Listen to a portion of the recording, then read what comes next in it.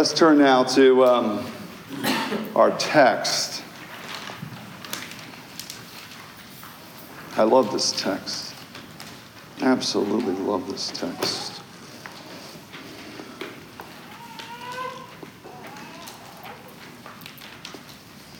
Every text is a context. A text without a context is a pretext. You ever heard that?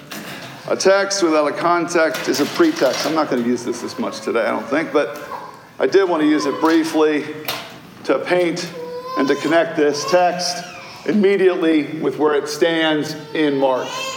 Where does it stand in Mark? And then we're going to read it. Mark history, and then Bible history, and then kind of redemptive history, all of history. I'll show you what I mean. So we're going to get invited to an event here.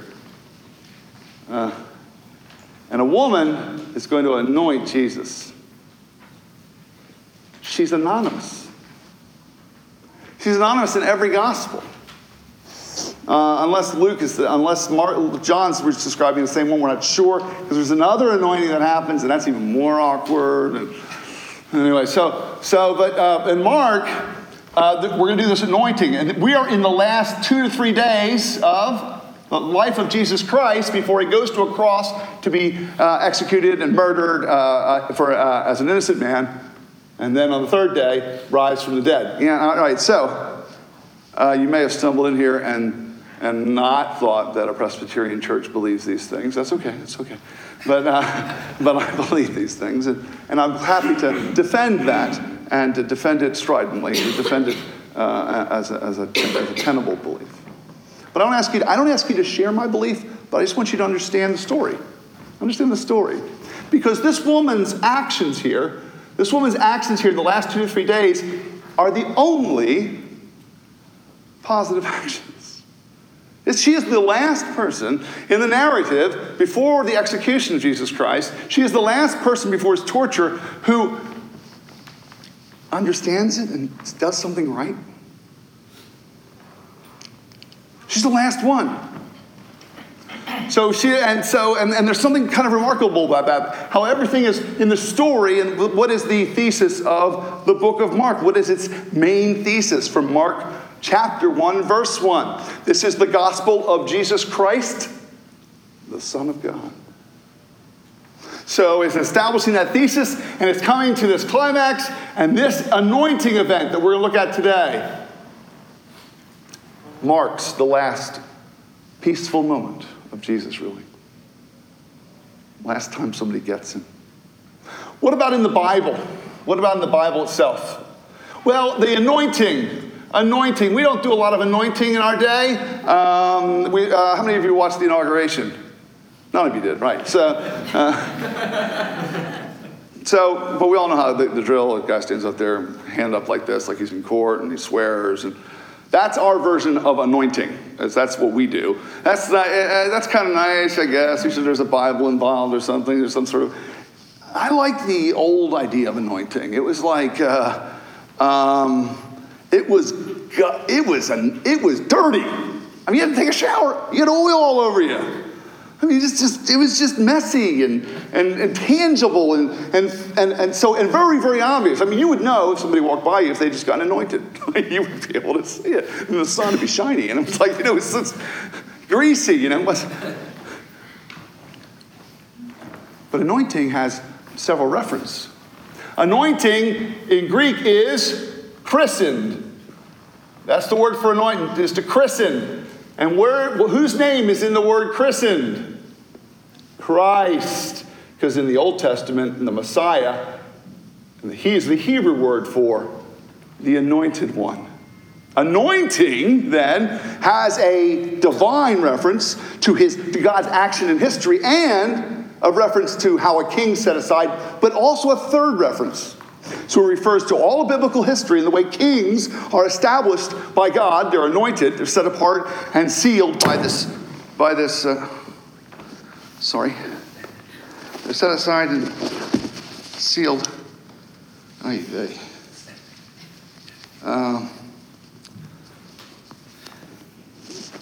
They are set aside and sealed by this action of anointing.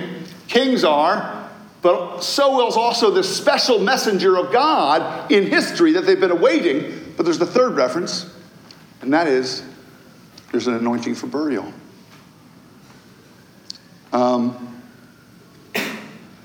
Ancient world, there's usually people want to tend to a body over a period of time. This is being prepared for burial.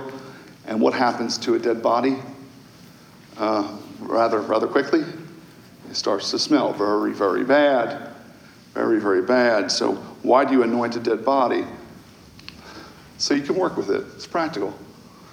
Really, it's practical. It's so you don't throw up. It's like, that's that kind of defeats, you want it to be workable. It's practical stuff. Anointing for burial. All of that is being alluded to in this story. All of it is. What's the final note I want to make? The context of all of history. The context, and this is a woman anointing. Girls, you don't get to do this. Not in the Old Testament, you don't. You're not one of the, that's not your purpose. That's not your place. So there's an oddness here. There's a disjunction. There's everything is right and everything is wrong at the same time. Like everything is awkward and everything is beautiful. And this awkward and beautiful way the gospel comes here, this awkward and beautiful moment is, I think, the moment that's going to be so precious to us. It's going to be an awkward and beautiful invitation into knowing Jesus the way she does. So let's read. It's nard. I was hoping that Abe was going to be here. He could tell us what nard smells like. Abe's a perfumer by hobby, and he promises to teach a bunch of us how to do that if we want. Let's see here. The sermon. Let's first read these words. How does Christ himself tell us we should listen to his word? If anyone has ears to hear, let them hear. It was now 2 days before the Passover and the feast of unleavened bread. And the chief priests and the scribes were seeking how to arrest him by stealth and kill him. For they said, not during the feast, lest there be an uproar from the people. And while he was at Bethany, in the house of Simon the leper, as he was reclining at table, a woman came with an alabaster flask of ointment, of pure nard, very costly. And she broke the flask and poured it over his head. There were some who said to themselves indignantly, why was the ointment wasted like that? For this ointment could have been sold for more than 300 denarii and given to the poor. That's a whole year's wages.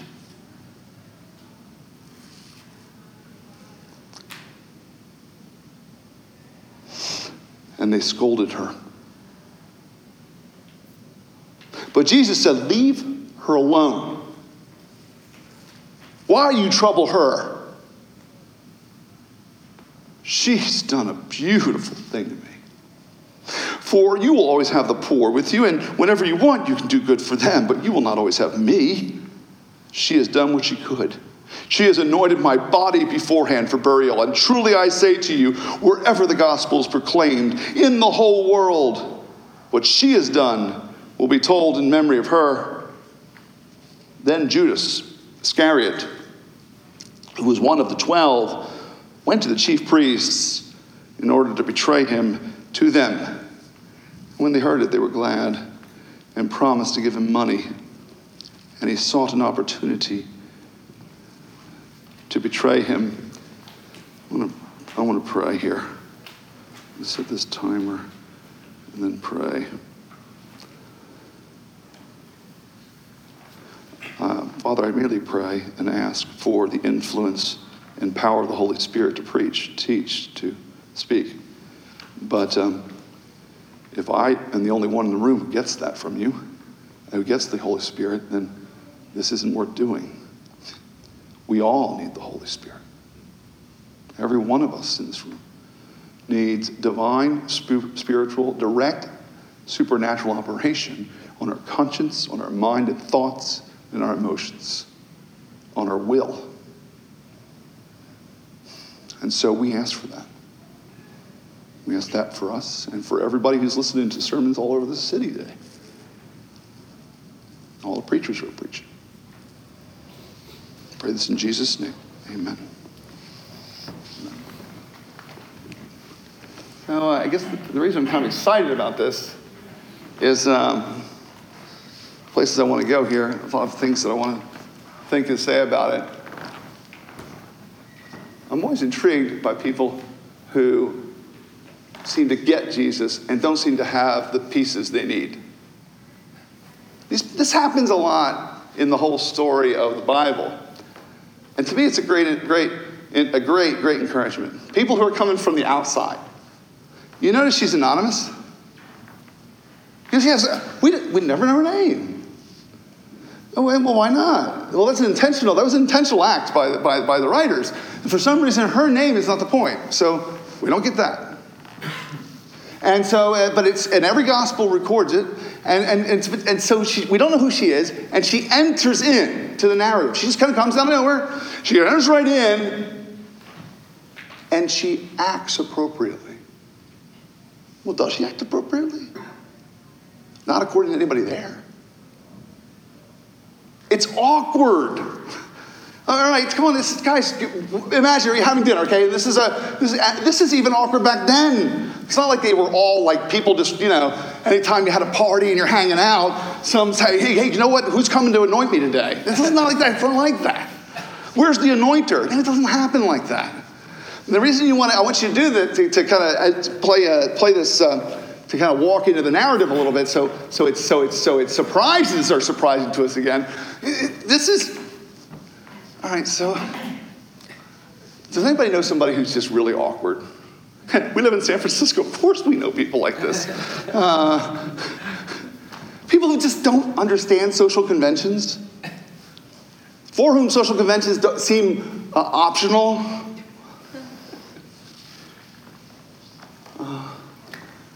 So they're having dinner. She comes in, doesn't say she even says anything. She has perfume. The whole place stinks now. Smells really strong. Nard mostly smells very strong. Nard's often a base, in fact, of a perfume. It's extraordinarily expensive. By breaking the flask too, none of it can be recovered now. The flask is broken. And she anoints him. Does he stop eating? Probably.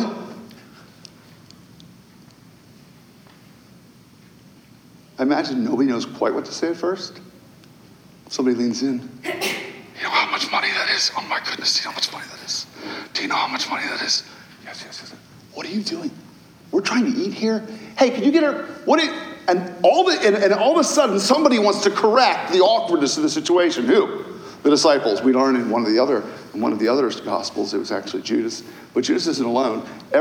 Judas, I think Mark's making it close. Nobody liked this. It didn't. And if you remember the story at all, the story is not being told here in fully as it is in other Gospels, but this starts getting a little personal too, because they couldn't even pay the temple tax. They were so broke. They didn't have any money. A lot of times they ran out of food. But people who run out of food are poor people. That's the fact that poor people run out of food. When they're out of food, what's the implication? They're poor. The disciples are poor. They don't have any. They're broke. And so there's another layer here. It's kind of like, oh wow, somebody comes with this amazing $50,000 gift, and it's gone. Just like that. And we don't even have enough money for food. I don't think they were just awkward. I think they were a little angry. Maybe there's a little bit of this. Oh, there, look, you know what? She's a woman. She probably doesn't even know how much money she's spending. You think that's not the kind of trite, misogynist kind of thinking of that day? Women had no rights. They couldn't even own property. She is being attacked for a misallocation of funds. How serious of an offense is that? She is out. She doesn't belong there. What the heck is she doing there? She doesn't belong there. She doesn't belong. She's made it all awkward now. And Jesus says, leave her alone. And then something else, we begin to see something else here. The scribes and the Pharisees, we just learned, are plotting to kill him. They have a conspirator in Judas Iscariot. They are working from the inside and the outside to catch him and kill him because of the threat he poses. The disciples have been bumping into one another like the Keystone Cops. If you remember the Keystone Cops, they're just a bunch of, they have no idea what's going on. They are clueless, and yet this woman who comes out of nowhere anonymously to do this amazing sacrificial act gets it. And that's what I want to put in front of you right there. How does she get it? How does she get it? How does that woman get it with so little information and data? And you in this room know more, and you don't get it. When I say you don't get it with that sense of urgency, sacrifice, willing to be in the awkward moment for Jesus. That's what strikes me first. Right out the gate, because I figure if we can get a hold of how she gets it, we can get a hold of what she's got. And what she got? Passion for Jesus Christ. Passion for who he is. An understanding of who he is. Remember, the premise is, who is Jesus? He's the Son of God. What does he say? What are his words? Does he say? He talks, he's 3 times now, he's told him he's going to die. 3 times he's told him he's going to die. 3 separate times. Does anybody recall how the disciples responded to that? Not you. No. Who's in charge if you go? Am I the charge? Or is Peter? Don't put Peter in charge. That's the conversations they're having. Huh? It's always a huh? What? But other people are listening, aren't they? Other people are listening. Other people are seeing who he is, the Son of God. What his words are, that he would die and rise from the dead. And what he would do, what he would do would be a sacrifice for sinners. Look at the end of Mark chapter 10. The Son of Man did not come to be served, but to serve and give his life as a ransom for many. What's going on here? I smell the Holy Spirit. I love this when somebody gets a clue. When somebody awakens. This beautiful way this woman is wiser than the disciples, wiser than the scribes and the Pharisees. She is the great hero of Holy Week because she knows and she acts and she trusts and she loves and sacrifices for Jesus. And all I can, I want that. I want that. I want that. You know, there's something with one of the great crimes of this generation, and one of the great crimes of even our community. Even I love our church. I love you guys, but cynicism has no place in the house of God ever. Ever. Ever. Cynicism, jaded, reserve, even reserve. What? There is no place for reserve in the kingdom of God. And what I say we need is as we have learned who he is, as we learn he's the Son of God, and what his words really mean and how true his words will never pass away, he just said in chapter 13, and as what he would do would die upon a cross as a substitution for sinners. He would take Jacob's sin and lay it on his own flesh and swallow it up, all of sin and death and judgment. And I'm hoping that we would get how the way this happens in our narratives, that we would get this awkward, and beautiful motion of the Holy Spirit. Jesus is so excited by the awkward and the beautiful. Praise him. We need Holy Spirit power. Christ says, what she has done is beautiful. By the way, the word beautiful in Greek doesn't just mean like pretty. Now, they took the word beauty and truth and goodness and wrapped it all up into one concept. When he says it's beautiful, he's saying it's beautiful morally, spiritually, and physically. It's gorgeous. Awkward and beautiful. So my first, admonition, encouragement, first need of the hour is for us to search for the motion and presence of the Holy Spirit.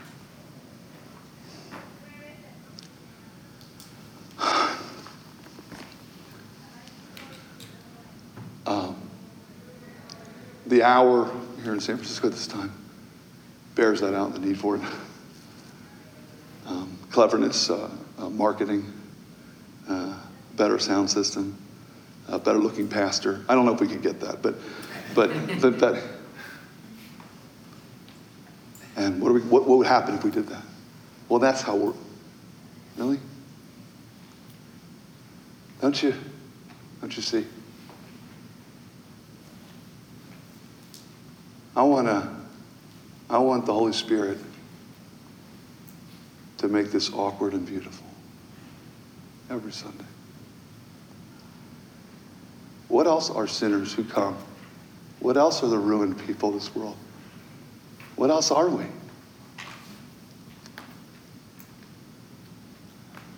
Awkward and beautiful. That's what the Holy Spirit creates when you get the gospel. What does gospel mean? Good news. Good news. God has come in Jesus Christ to do the work of saving sinners. His words are true, and his blood cleanses.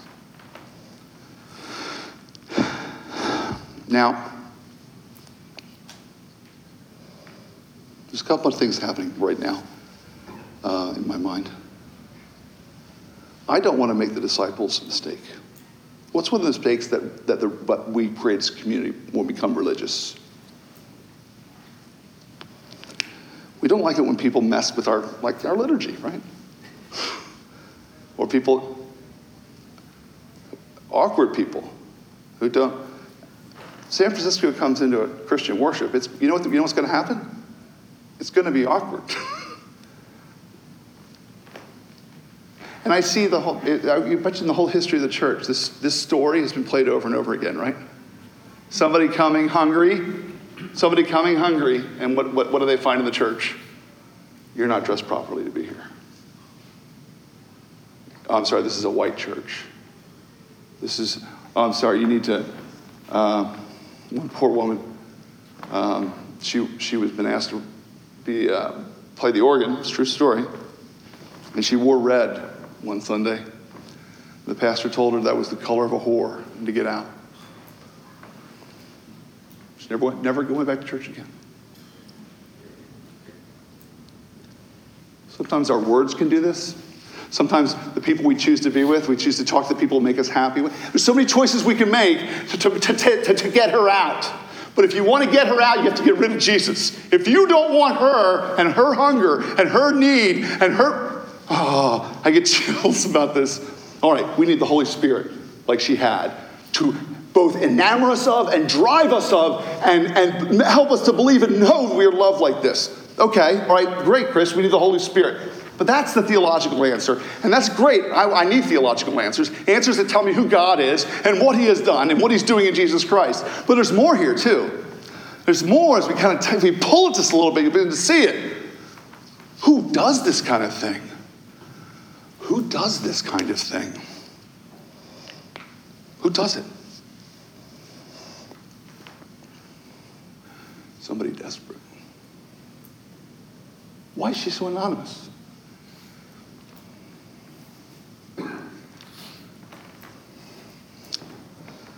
I'm going to say something I think that whenever I preach or speak here in San Francisco, or anywhere in our time, but especially here in San Francisco, there's such a wide range of people here, right? And there's people here who have never read the Bible. There's people here who have read the whole Bible. There's people who grew up in church. There's people who hate church. There's people who, and there's all sorts of different cultural backgrounds and baggage. So, broad range. If I can say very rarely can I say one thing that everybody will admit. I know it's true, every one of you. Very rarely can I speak a truth that I know will get every single person in the room. But I got one. I do have one. You've got secrets. You've got a secret that nobody knows about you.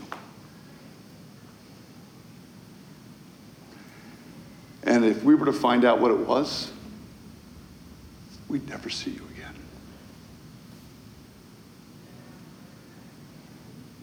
If everybody were to find out what you did, you'd either kill yourself or you'd run as far away as possible.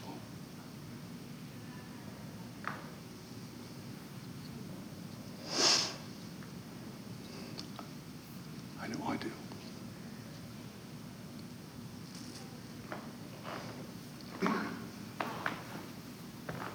The existential crisis of this woman is the second part that invites us even more deeply into the love of Jesus.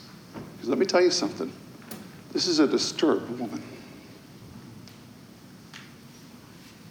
This kind of risk, that kind of value, that's a family investment right there.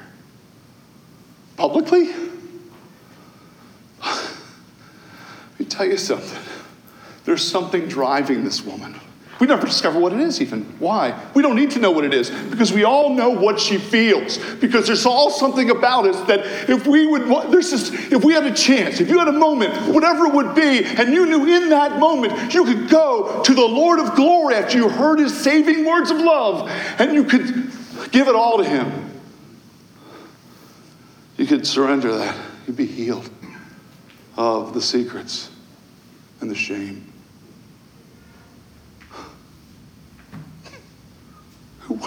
Who wouldn't go?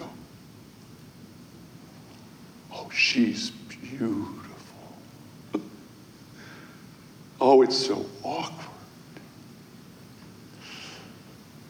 Don't you hate it when somebody's inappropriate in a public setting like that? You couldn't hate it that much if you listened to me preach for any length of time, but I have a gift for being awkward. It's like that one person who says the wrong thing and does the wrong thing. I was preaching at a missions conference one time, and it's a big church, and we were in the gym, and so I was on a podium, but it wasn't that high. The podium was only about 1.5 feet, 18 inches off the ground, and I was preaching on Ezekiel, the Shekinah glory, or something like that. And as I'm preaching, it was a series, this woman starts walking to the front and kneels down at the altar, starts crying. And I wasn't prepared. I didn't know what to do. What would you do? That's weird. That's weird. Oh, but you see, the gospel, when it really gets powerful, becomes awkward and beautiful. It does. It saves the awkward and makes them beautiful. Praise him. I love the way Jesus interacts with the awkward moment. Another time, we were in worship, and my first church was a black church in the inner city. And I don't know if you've noticed or not, but I'm pretty white. I used to tell the kids on the street that I am so white that in a bright sun you can actually see through my flesh. And all the kids would be like, really? And I was like, that's how white I am.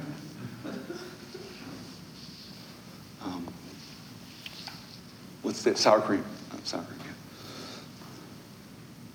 So preaching about gospel love. And Yvonne gets up in the back, black woman in her late 50s. She's like, praise Jesus! And she starts dancing while I'm preaching. I'm like all of 29 years old, and I'm a Presbyterian. I'm a white Presbyterian. It's like, I know that sounds redundant, but so I'm sitting there. An awkward moment. Didn't know what to do.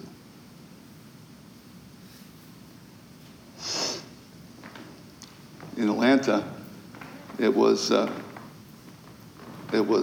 elderly woman who came forward, and as she was taking communion, said, "I want you to pray for me, Pastor."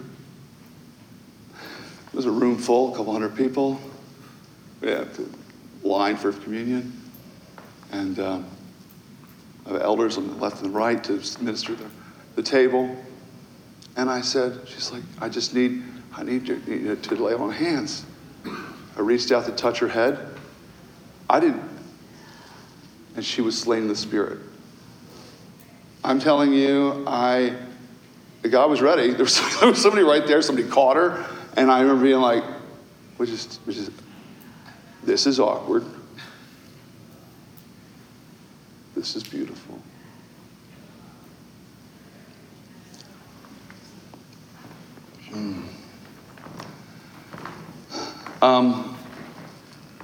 I had a sense that we can get all the theology in place and ask for the Holy Spirit to make it real, make Jesus real to us. Yes, amen. But there's a second part of the Holy Spirit does, and that is to get us to take our secrets, our secret shame, and just give it to him fully. Be released. To be released. And you know what's funny? The stories I remember and the stories they all remembered and they wrote down. Because what did Jesus say? This story will be told as long as the gospel's preached everywhere. And what happened? What's happening? Let me tell you something. I believe Jesus is the Son of God. I really do. You may think that's wild. You know what I think's weird? He predicted people would talk about this forever. Guess what? I'm talking about it. We're talking about it right now. I'm sorry. You may say I kind of cheated there, but I'm telling you, Jesus just won. Jesus just won, and you heard it. You heard it happen right now. One for Jesus. The prophet spoke. We are fulfillment of talking about what's beautiful in the gospel, the good news. But finally,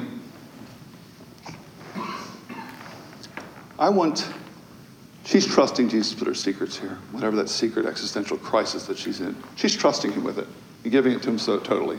She knows she can because of who he is and what he said and what he's going to do.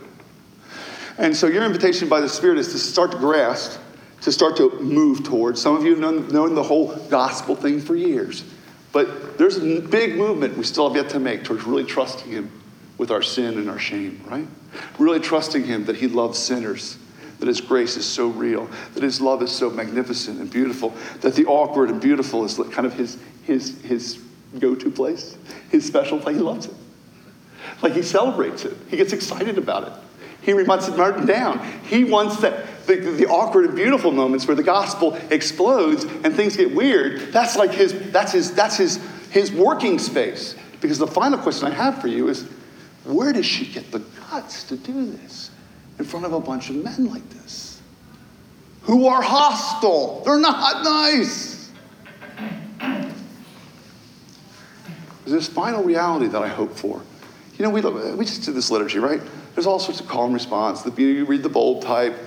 You know, one of the reasons I love to do that is when I'm leading the liturgy, or Adele's leading it, or whoever's leading it, it's a way of saying, I need to hear God's word as much as you, right? That's really what the call and response is about. So we're all speaking God's words after him. And I know I'm not the only one who gets to speak God's words. We all get to speak them. That's beautiful. But one of the dangers of scripts, of liturgies, is they can stifle one. They can stifle the awkward. Look, I don't want somebody who doesn't know God to come in here and feel awkward because they just don't know what to do. That's not the awkwardness we want to seek, right? We don't want an awkwardness everybody goes, oh, this is weird, these people are weird, and they sing songs, and I don't like that. And that kind of awkwardness, that's what we want to heal, that awkwardness. We want there to be bridges where people can feel comfortable. Now, but there's an awkwardness that I want to incite. Boldness. That woman doesn't give a rip for convention or social approval, and you guys are controlled by it. And as long as you stay controlled by your cultural demand for approval and that you do the right thing at the right time, we are going to continue. If that's your God, your culture, I'm going to do this, or I'm going to do that, I'm not going to do this. This is not the time. I'm self-controlled. I'm Asian. Stop it. It's wrong. Or I'm controlled because I'm a man and I know how to, Chris, I'm not like that. I'm not emotional. Stop it. Johnny, you may not think you're emotional. God made you with emotions. We're not looking for a cultural reality here or a personal reality that you have. We are looking for a Holy Spirit reality. Amen? That's what we need. And we need to be freed of our hunt for approval. Because if we will be free of our hunt for approval, we won't be depending upon a liturgy anymore. This will just be a script that starts what? The extemporaneous praise of the people of God. What am I saying? What am I saying? I don't care how embarrassed you are, Jenna, but if you ever wanted to come up here and pray while I'm preaching, then you better darn well do it. And if the Holy Spirit's moving you to do things like that, then we need to become a people who become awkward and beautiful. These scripts we do for worship, these ways Presbyterians are always decently and in order. That's great. That's a great baseline, but it's just a baseline. It's not the finish line. There's a moment, and this is cast for me for the Holy Spirit. So the Holy Spirit can bring you a knowledge of Jesus Christ, a knowledge of His words that you trust, and a knowledge of the cross that sets you free from your sin and guilt. Praise Him, amen? He has the knowledge. The Holy Spirit will plumb your secrets, and you need not be ashamed, for you're free. But finally, what I want is the Holy Spirit to just finally break down the barriers we've set up towards being liberated and free with each other and before the world with joy and praise and thanksgiving and confession.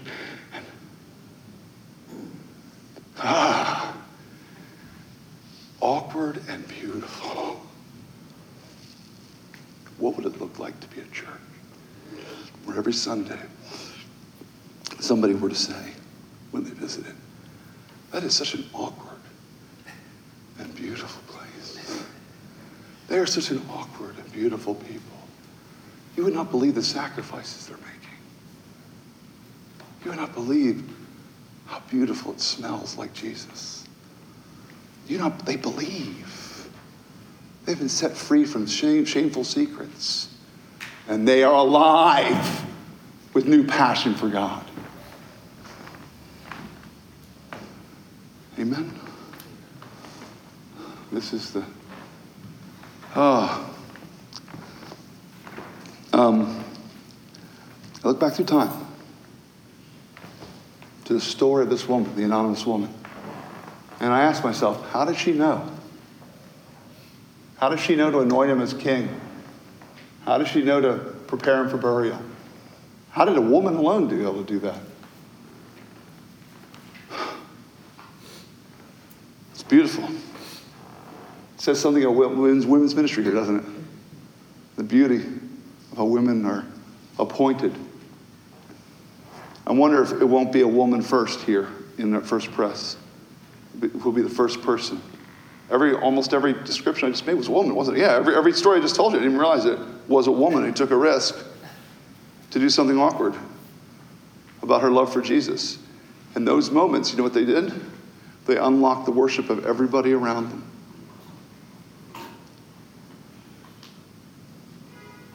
And this is written by men, these stories. They remembered her in that last week.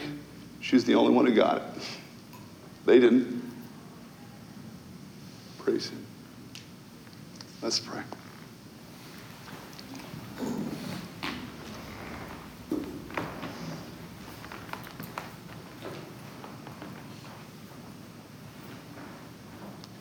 I came from a family, Father, you know full well, where you do not show emotion. Everything is inscrutable. Everything is reserved and controlled. If you can't control your emotions, you get spanked for it. You can't control yourself. You can't stop crying. You get spanked for it, which never made sense to me. And I thank you for setting me free from that. And I pray you'd make me awkward and beautiful for you. But I'm not the only one who needs this.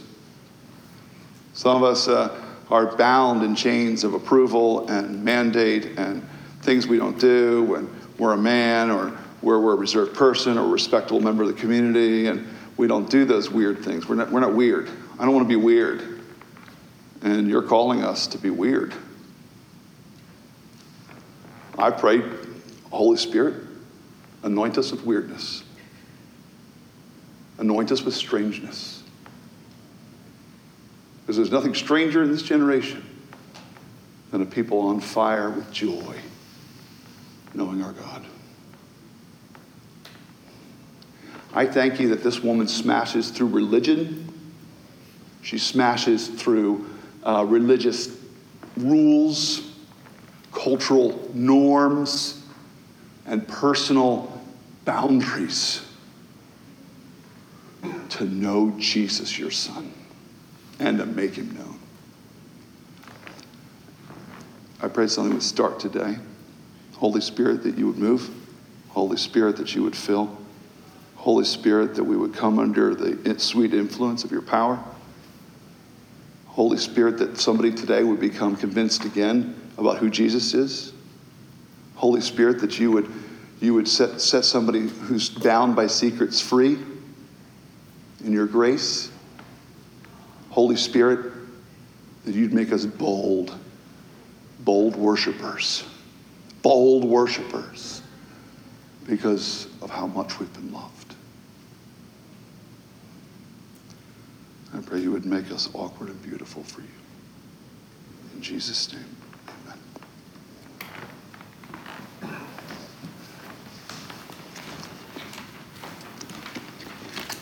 On the night he was betrayed, which is what we're going to read about next week, we're going to learn about next week. On the night he was betrayed, Jesus took bread and he broke it and said, "This is my body, which is broken for you. Take and eat." And in the same way, he also took a cup of wine, saying, "This is my blood shed for the forgiveness of sins. Take and drink." He said, "As often as you eat this bread and drink this cup, you proclaim his death till he comes." He said, "Do this in remembrance of me." Elsewhere, he said, "My body is good food and my blood is good drink." He instituted a table. And he said, "The table, you eat me." Awkward. It's awkward. It is. You've heard it a lot because you're like, it's awkward. How we know it's really awkward? It was awkward back then. Thousands left him when he said stuff like that. They got up and walked out.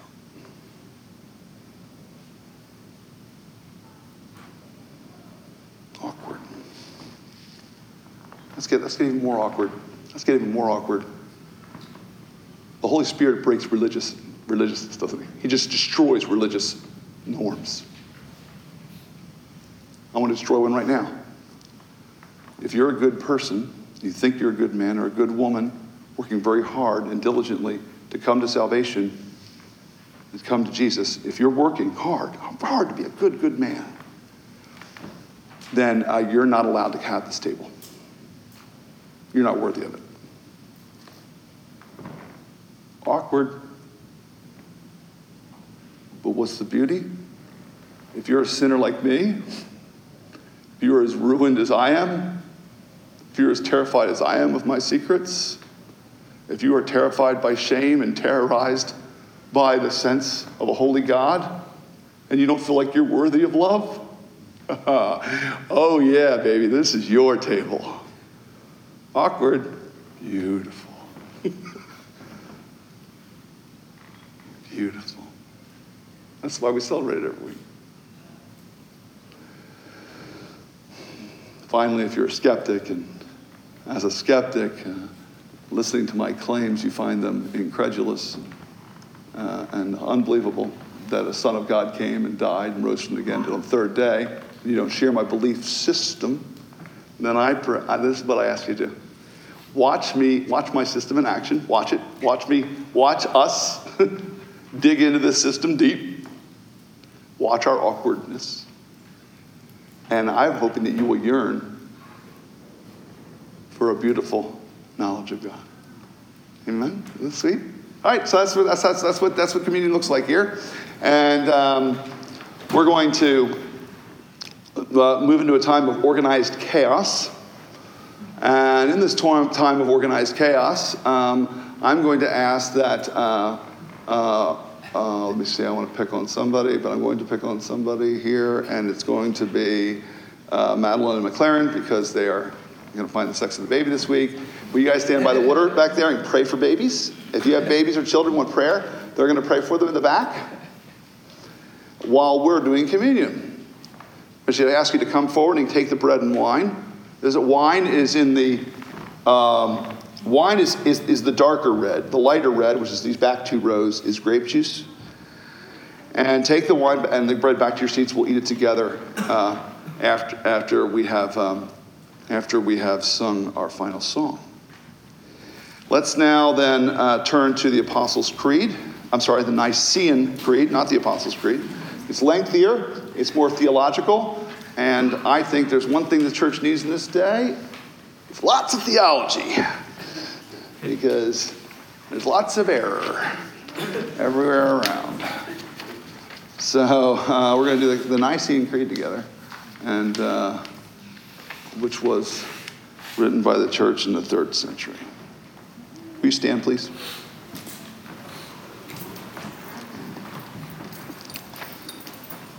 Church of God here in San Francisco, First Presbyterian Church, tell me, what do you believe? We believe in one God, the Father Almighty, maker of heaven and earth, and of all things visible and invisible, and in one Lord Jesus Christ, the only begotten Son of God, begotten of the Father before all worlds, God of God, light of light, very God of very God, begotten, not created, being of one substance with the Father, by whom all things were made, who for us men, for our salvation, came down from heaven, was incarnate by the Holy Spirit in the Virgin Mary, and was made man, was also crucified for us under Pontius Pilate.